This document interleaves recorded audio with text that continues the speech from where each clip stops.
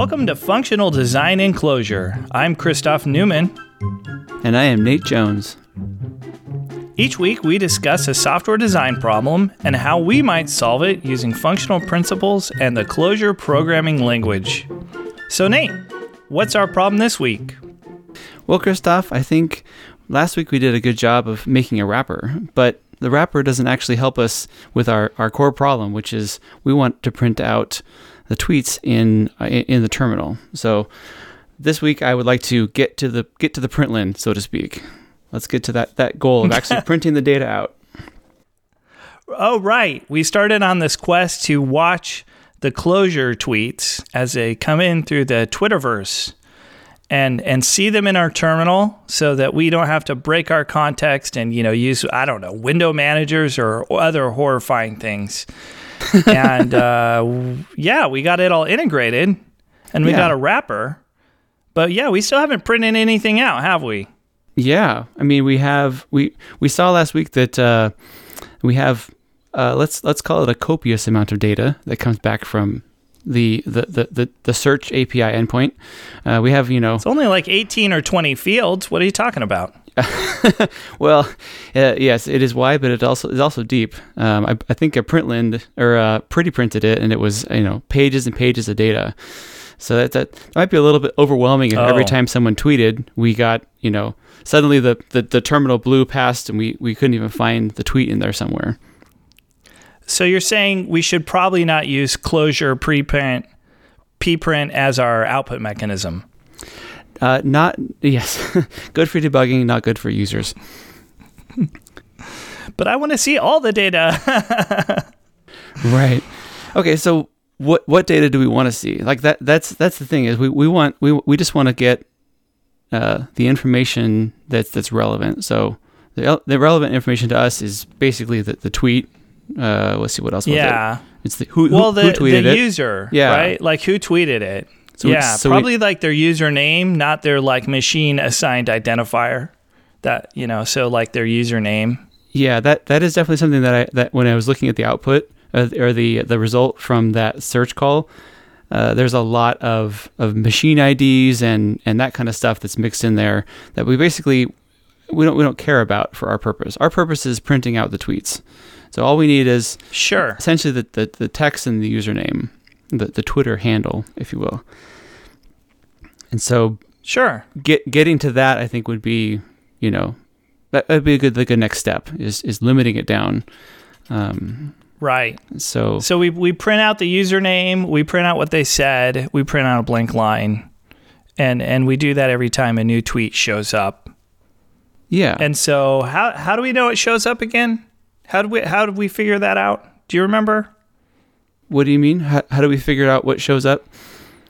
We cache what tweets we've seen in the past in an LRU cache instance. And so we know basically when we do the query again, we see if it's not in the cache, that mean that it's a new thing and worthy of printing. So we return it. Right. So we have our main polling loop. We're just like looping and recurring with our state. And inside our state we had a handle, and inside our state we had this LRU cache of the like what we've seen. And so then we're gonna call the wrapper, and it's going to give us tweets back, and we're going to farm those through the LRU cache to see which ones are new. And if it's new, we're going to print it out. Yeah. Put it in the LRU cache and recur with a new version of the LRU cache. Yeah, that sounds like a decent way of going about it. So the problem is, since we have so much data, we need to know where in all that data. Do you happen to know where in all that data the username and the text is? Are they top level keys? Are they nested somewhere? Well, I was looking at the JSON map that we get back because it's pretty heavily nested, and they have the statuses key. So when you call the endpoint, it gives you this giant JSON document back, but everything is underneath the statuses key, and then they have a list under that, and then each tweet is its own map in that list. And so inside that map, you have a top level key for like the tweet ID. Like if we wanted to make a link or something, I guess we could have that. or for our LRU cache if we're just tracking the IDs, right? We need that. Yeah. And then it has a top-level key called text, and then it has a top-level key called user, and then under user, they have like the user ID and all this other stuff. So they have username. So if you go, so let's see. So for the first tweet back, it's like status is key, 0 index, user key, name key, right? You could be like four deep before you know who you're even talking about. Yeah, and that's the problem, because we don't really want to write a generic Twitter handle here. Like the point of accessing Twitter in this application is to get the text of the tweets and the username. And so it would be a good idea to take all that data and transform it into essentially what our internal application needs from Twitter. Because Twitter's data model may change, and they may move that data in around in different places in the tree. Hopefully they don't do it too willy-nilly, but our application needs just a simple list, a simple vector of maps with text and username. Done. No nesting.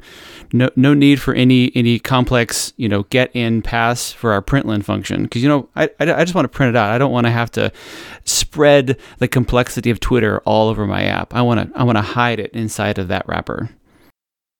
Right. So as for the genericness, Clojure is already helping us a lot with the genericness. We didn't have to write really any special code to get this big JSON blob and have it turn into maps. We just have this big generic data structure already.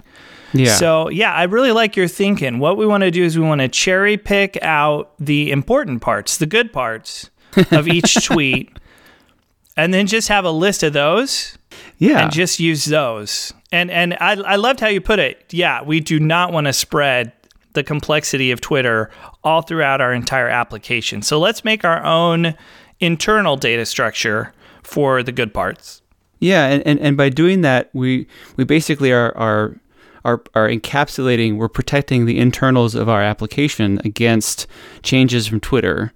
Because what if at some point in time in the future we get the latest tweets from another service called latesttwittertweets.com or something, and that's a whole different Mastodon. Yes, but we still want the internal data structure to be consistent, because that internal data structure is what we're going to hand to our printing function, which is how our printing function. That's the extent of our UI right now. Our UI is a single function, but in the future it could be a web page, or it could be a watch app, or it could be a jumbotron thing. I mean, who knows where this data may end up? But if it all is sourced off of, we can just grow that as we need more. So if we decide, hey, we want to know what all the hashtags were in the tweet, there's a part of the data structure that has that. So we could make another top level entry in our map, like our internal map. So I guess for clarity, let's just call this like the internal model, right, of the tweet. Correct. And so we'll have a top level key for ID. We'll have a top level key for text, a top level key for :user/name, get it nice and flat. And then maybe a top-level key, in the future, if we wanted to know the hashtags, we could have, :hashtags or something like that. Yeah. So the question is now, where do we do this bit of functionality, this transform? Because it's a pure transform. That's the nice thing, is it's going from data to data. So we can do all a bunch of testing and everything, but where would be a good place to put this functionality? In the loop? In the wrapper? I like the idea of keeping it over near the wrapper. I always think of these wrappers as having a few different parts. So I think of the wrapper as basically having the part that does the actual I/O, and we want to make that as thin as possible. And so that gets into the whole thing we talked about last time with, you have a request structure. And then the thing that does I/O knows how to take the request structure and fulfill it. And that's sort of its only job, because the I/O, it's a pain to test. And so you can do all kinds of unit tests, taking the parameters and turning it into this more generic request structure that goes in your IO resolver. And then I like to think, so you have the thing that does the IO, you have the input, like the transforms that kind of go from the parameters your application wants to use for the wrapper, and then this like internal request structure. And then things come back from Twitter in this raw form, and then you want some kind of transform to go from that raw form into something that's useful for your application. And so that can be a pure thing too, because then you can write unit tests around that pure transform. And so you basically have a layer that's exposed to your application that converts your parameters into the request structure, threads it through the IO, and then threads the result through, your cherry picking internal model, and then returns the internal model. But all those pieces behind the scenes are separate and testable. Yeah, I don't know. Am I making sense? No, that makes a lot. That makes a lot of sense. So it might be good to have separate namespaces underneath the handle namespace that kind of keep each of these concerns separate, so that we can test them independently, but also be able to reason about them, because they are separate concerns. But I really like the idea of taking the IO and pushing it all the way into the corner, all the way to the edge, so that we don't have to basically. 80% of the code inside of the wrapper is pure code, so we can test most of it. Right. You have like the interface. You sort of have this layer of code, which I'll just call like the application interface, and that's what your application uses. And then behind the scenes, you have code about your request structure. You have code about resolving the request, or like actually doing the IO. And then you have code around your transforms, right? Mm-hmm. I'll call them input transforms. And so you just make little namespaces. So then your interface, your application interface for this whole wrapper, that application interface is going to use all those sub namespaces and just stitch them together. It's not going to have like a whole bunch of logic in there. It's going to be like connective tissue, right?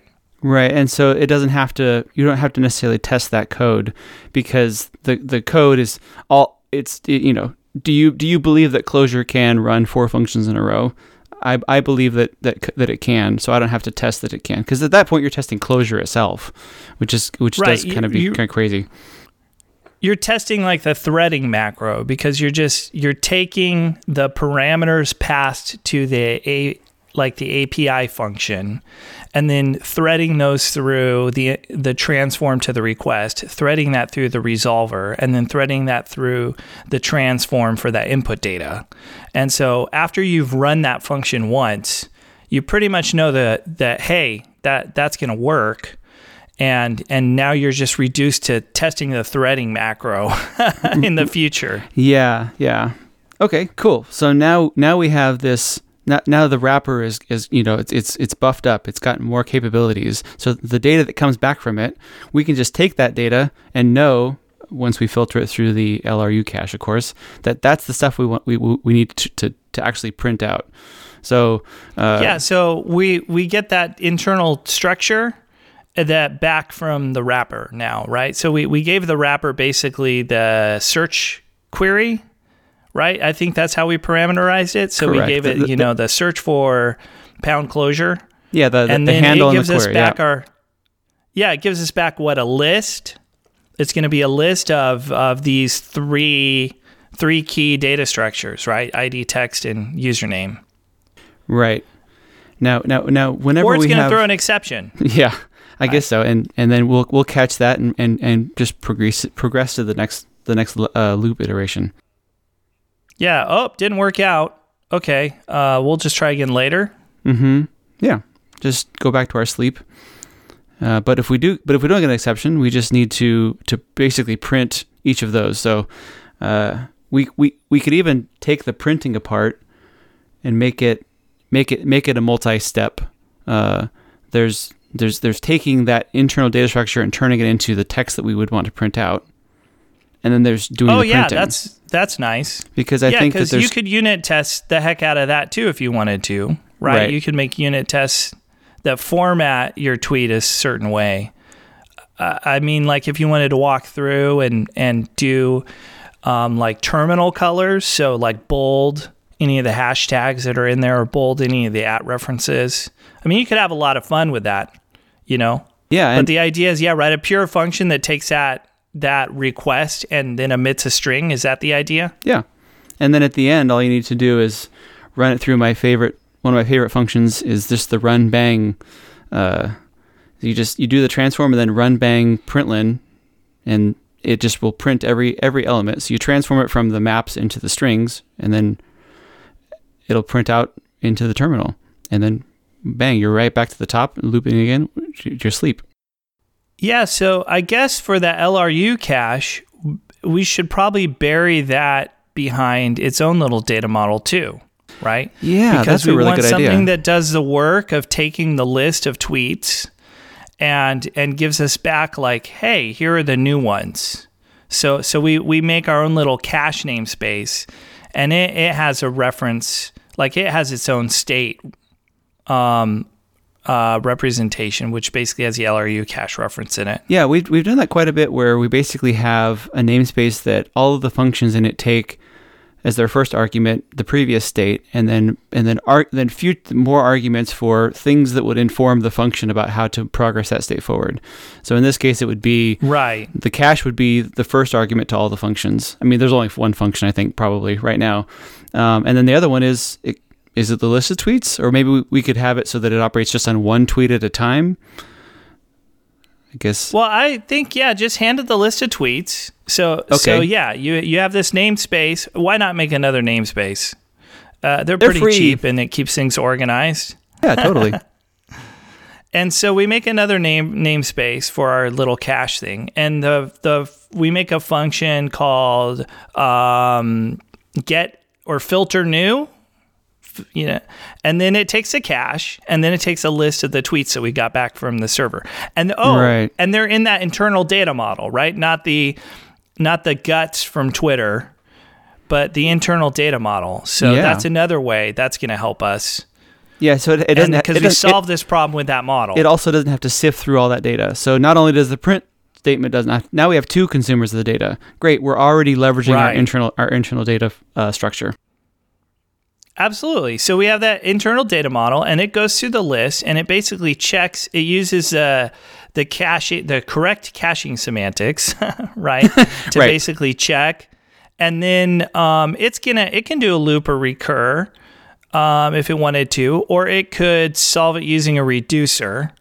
I guess we can leave that as an exercise to the reducer to the listener, or to the future us. Depending on if we like that. Us, yes. Yeah. Yes.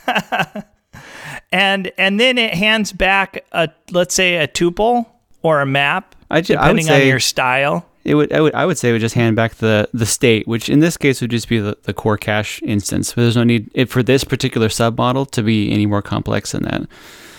But it needs to give us which ones are new. Oh, you're correct. So then it does need to be a tuple. I like the tuple style because it destructures nicely. Destructuring is probably one of my favorite features of Clojure. It's just it's succinct but also powerful. Like, I think those are two good things. Yeah, I love destructuring, and a lot of times I've found myself using tuples for here's the new state, and then here's the intended outcome of the function, like the list of new tweets, right? Yeah. Like, that's an idiom I just find myself using a lot. And so therefore it's the list acting as a tuple. And so, it's like, okay, here's your new cache, and then here's what you wanted, which was a list of new tweets. Yeah. Cool. I think we only have time for one more little problem, which I think we just introduced by having, now we have two consumers of our internal data model. It's the idea that now we have this thing we're passing around, and we don't know what its structure is. We don't know if you were to come into this 6 months from now. There's the joke. There's always two programmers, you and you 6 months from now, and you're like, oh, so the wrapper is handing back data, and then I'm handing it right to this print function, or I'm handing it right to this cache function. But what's the structure of that data? What is in this thing that we're passing around? So Nate, you're telling me you don't just want to read the code and figure it out? Yes, Right? as wonderful as a Clojure interpreter as my brain is, I need something that helps me a little more.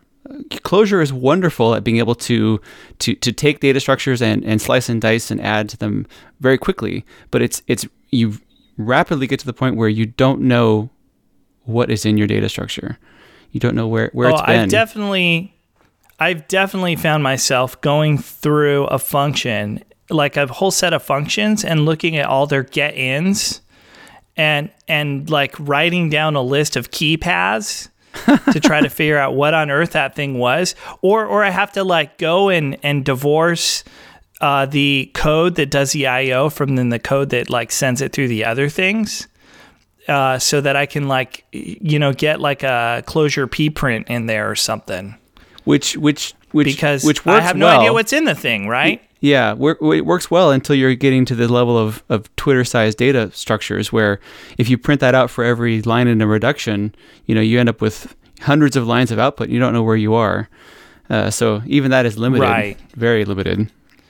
So it is fair game to just use your REPL or use a pprint and kind of see where something is to remind yourself. But gosh, it's even nicer if you can document like, okay, here is our internal data structure. This is the stuff you can count on. Yeah. And so the way we've done it, there's newer ways, but we've always relied upon schema. Let me get it out there.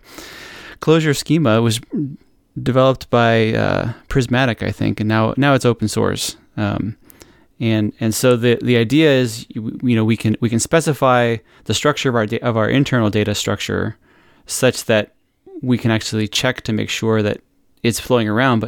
But more than that, it also means that there's documentation as far as what's the structure of the data this function takes or this function returns.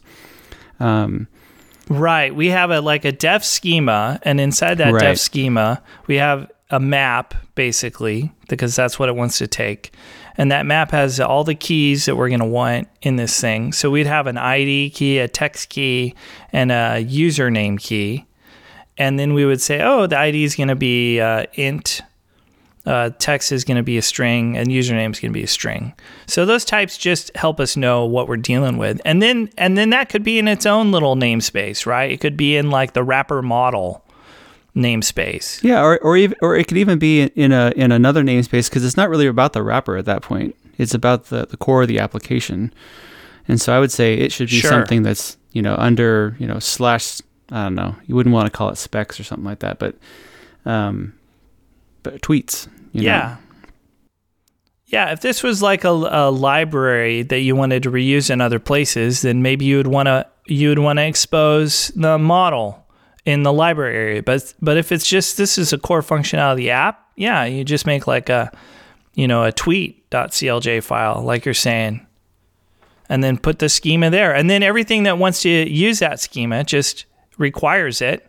And then you can use a nifty little function annotation, the schema def that it provides, and then you can get some checking on your inputs and outputs, right? This is pre-spec thinking. Yeah. You could do this with spec in a different way, but we've used schema a lot in the past. And yeah, it's been absolutely wonderful, especially as far as for data structures that are 8, 10, 20 keys, or one of the nice features too is you can actually start specifying schemas in terms of other schemas, and so you can actually build up your more complex data structures from smaller component ones. So like the submodels that we talked about with the Clojure, the core cache, or back in the tic-tac-toe days, the win tracking, that the schema for the game would be have elements for the game attributes, but then would also just say, hey, the tracking key, it's just the schema for the tracking, so you can really build those up, compose those models really easily. Right. So there's a well-known data model that comes out of this thing, and you can use schemas as a technique to enforce that, which is neat.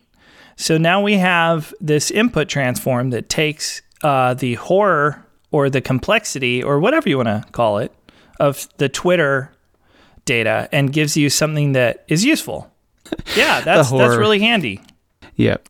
The horror. My eyes are burning.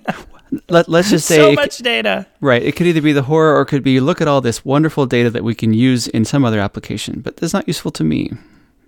So right. Let's be nice to Twitter. Absolutely. Yes, definitely. That's interesting. Well, I've enjoyed this conversation. It's been a lot of fun to see how we could take this wrapper and continue making it into something that we can use. And even that it actually now does fulfills the original goal, that actually prints it out on our terminal.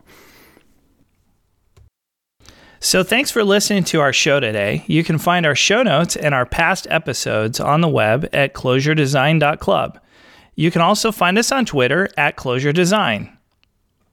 Our email address is feedback@closuredesign.club. Please send us any questions and feedback.